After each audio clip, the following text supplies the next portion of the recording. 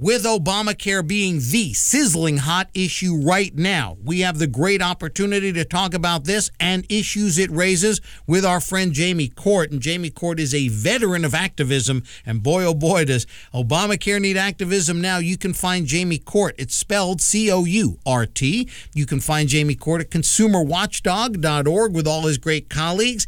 Jamie, you've been doing activism for decades. You and I have discussed clicktivism, clicking on the computer and saying, oh, that's good enough for my activism. There's a difference. Jamie, I couldn't think of a better person to talk about this than you. So thanks for coming back on the Norman Goldman Show. My pleasure, Norm. Well, Jamie, when I was back in my litigation days, when you and I were doing cases and lobbying and, trying to fight the interests that were trying to scuttle our litigation, I dealt with a lot of insurance people, and it was just the nature of the litigation.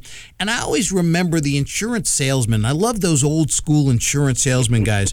And they would say, Norm, you got to get belly to belly with the customer there. Because when you get belly to belly, you can size them up. You get a sense of Jamie, I'm serious. These salesmen, these old school guys would tell me stories like this. And it really stuck with me for the political aspect of it, because you and I have discussed clicktivism. And I know you're not the biggest fan of clicktivism. I see a place for it. It's important to help organize and use the internet as an organizing tool. But activism, as opposed to clicktivism, getting off the couch, getting down there belly to belly like the old school sales guys, getting belly to belly with your congressman, your congresswoman, your senator, fellow members of the Indivisible group that you've joined with through indivisibleguide.com. Jamie, how do we convince people, A, that activism, physical engagement, civic physical engagement is important, more so even than clicktivism, and that they've got to sustain it? How do we do this? How do we explain it's in their own interest? Well, first I want to do a confession, Norm. You don't know this, I don't think. My dad was an insurance salesman. Is that right? I did not know that. And rose to the ranks of being the charge of sales for a company called Mutual of New York. No kidding. And so I did not know that. I grew up with insurance salesmen, telling the stories of how they sold. It was like Diner, the movie, and. I'm serious, only these guys have more characters than Barry Levinson. Well, that's why you were laughing. That's why you were laughing when I was talking about the old guy. I heard you laughing. Yeah, because I grew up around that. So my dad smoked cigars and did his sits, and it was about looking you in the eye. And he believed in what he did. He believed because he believed you had to be prepared. If your family died, you had to have something to protect you. And most people didn't think about that. And I think that's true about activism until you have Donald Trump becoming president, You don't think about, the couch you're sitting on until you suddenly realize it's on fire, and your country's maybe not a democracy anymore. And that's where so many people are right now. And I can't agree with you more that if people feel that way and they don't know what to do, it's because they haven't used those muscles. And it's not just clicking or giving money to move on, or doing, signing a petition that probably never gets delivered. I mean, that doesn't hurt. Don't get me wrong. But what it really takes is people showing up, as we've seen recently, at town hall meetings, at representatives' offices, and putting them on the spot and confronting them. It's the key to all successful change. You have to expose a problem, you have to confront a problem, and that's the only way change happens. And have TV showing it all to the constituency there locally. Yeah, it has to be broadcast so that you have through some platform. It could be, your own video camera that goes on YouTube, catching that representative saying something or running down a hallway. They don't even have to say something just that's wrong. Running away from their constituents. Running away from you.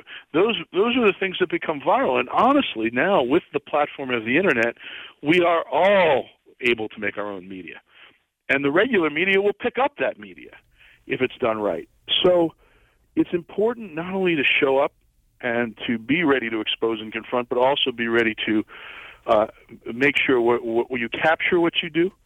If it's trying to get a representative, or it could be a corporate executive, you want to be Leslie Stahl or whoever does 60 Minutes now, chasing that executive down the back hall of the kitchen, of the hotel.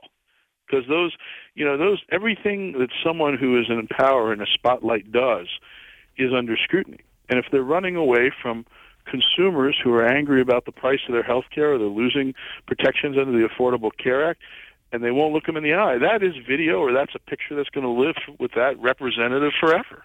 And Jamie, you're right. With Periscope now, and with all the Snapchat and all the video that people have just in the palm of their hands in their phones, they really can capture some really compelling moments just on their own with the device they already have. Yeah, and it's power like we've never had. And imagine if we all used our cell phones that way, right? Wow. I mean, think about that power. And we knew the right questions, and we're in the right place at the right time with the right pictures. Thinking about what kind of wisdom about a politician or politics we would crowdsource and make public. I mean, part of the problem is that I think we don't often think about our own power, and honestly, in our democracy, particularly with the digital tools in our hands, and frankly the corruption that exists just naturally in the political theater, we all could make a video every day that really changes a debate. Well, you heard the words expose and confront. Those are excellent words. I had the best words. If you want to really check out expose and confront, you should go to consumerwatchdog.org, because we're talking to our friend Jamie Court. He is the president of Consumer Watchdog. And if you were to go to consumerwatchdog.org, you would find their slogan is expose, confront, and Jamie, the last one is? Change. Absolutely. Expose, confront, and change.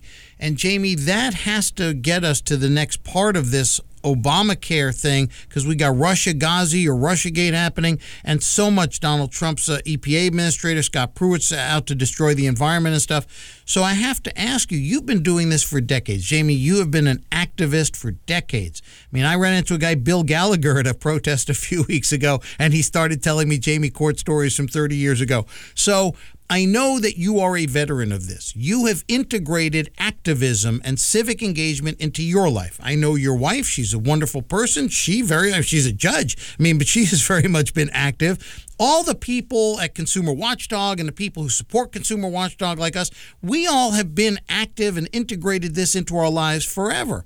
Jamie, for somebody who's just coming to politics now, and we have a whole lot of people coming to politics just now because of what's been going on, how do we get them to integrate politics, civic engagement, and all into their lives on a permanent, ongoing basis where they still have their jobs, they still raise their kids, they still go to the soccer games? But, you do all that. You got kids, you go to the soccer games, your kids get sick. You got a wife, she's got a job. You're a regular person. How do other regular people make this just a regular part of their life? Well, first of all, I think it's okay to be pissed off. And if you're Absolutely. pissed off about something, you should go do something about it. So it's like my insurance salesman dad told me, half the game is showing up. I wasn't a great basketball player, but I can tell you I just hung out under the rim, and I came to the games, and I'd score a good 15, 20 points just being tall, picking off the balls that didn't go in and putting them right back up. And that's true about politics. It's the people who show up. I don't care if it's at the protest or your congressperson's town hall meeting or a door and you're looking to accomplish something, or a meeting with your own representatives. People who show up and tell their story, often people who call out the media and do that, can get results.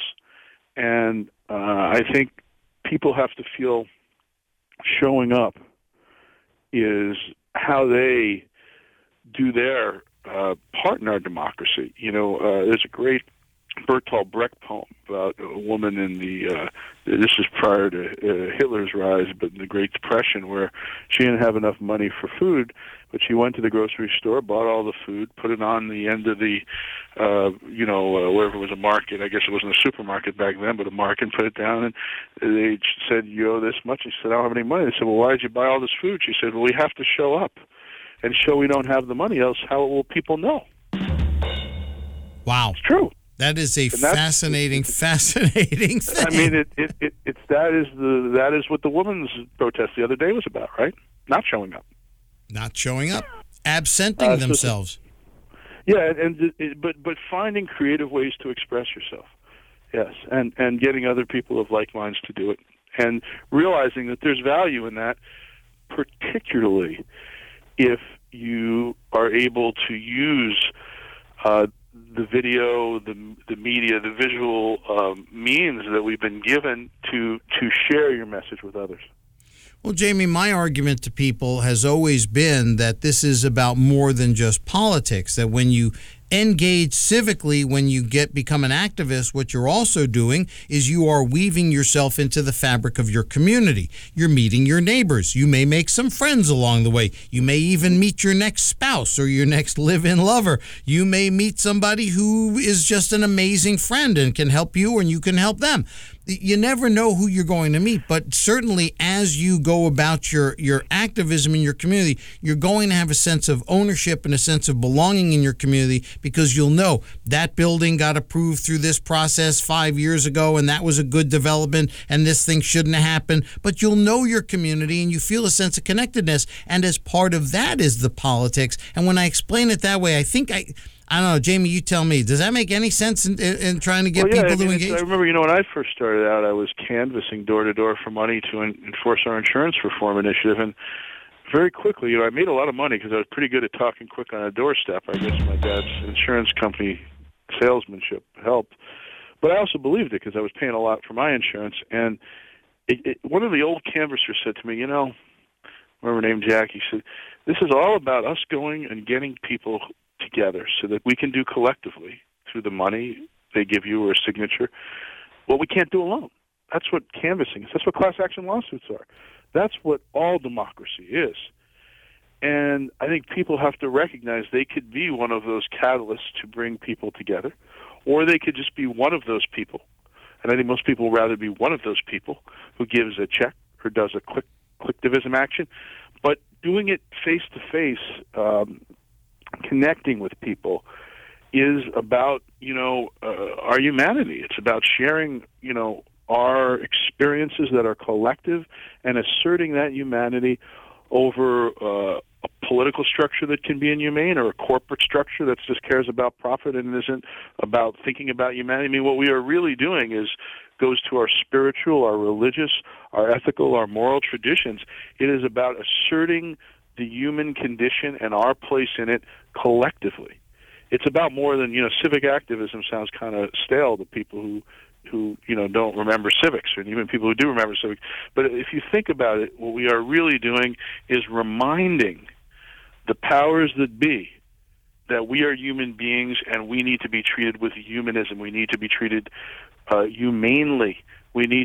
Our feelings and our collective expression cannot be ignored in favor of corporations that give money and don't care about people, favor of politicians that want only to advance themselves and don't care about what their votes do to us. And that is really, for me and so many people I know, why we exist, because we're human beings. And political expression is really, in its finest form, an expression of our humanity. Absolutely. Jamie, I got to leave it there, but boy, that was a powerful presentation. I'm really glad you join us every week to discuss all these issues, and we got a hot one right now with Obamacare, but what Jamie Court was just talking about is enduring and evergreen, as they say. It just applies to everything. Jamie, I can't thank you enough for being a part of our show. You can find Jamie Court, C-O-U-R-T, at consumerwatchdog.org, and I suggest you take a look. You won't find a better group for consumer protection and advocacy. Jamie, thanks again as always, and we'll talk to you next week. Thank you, Norm.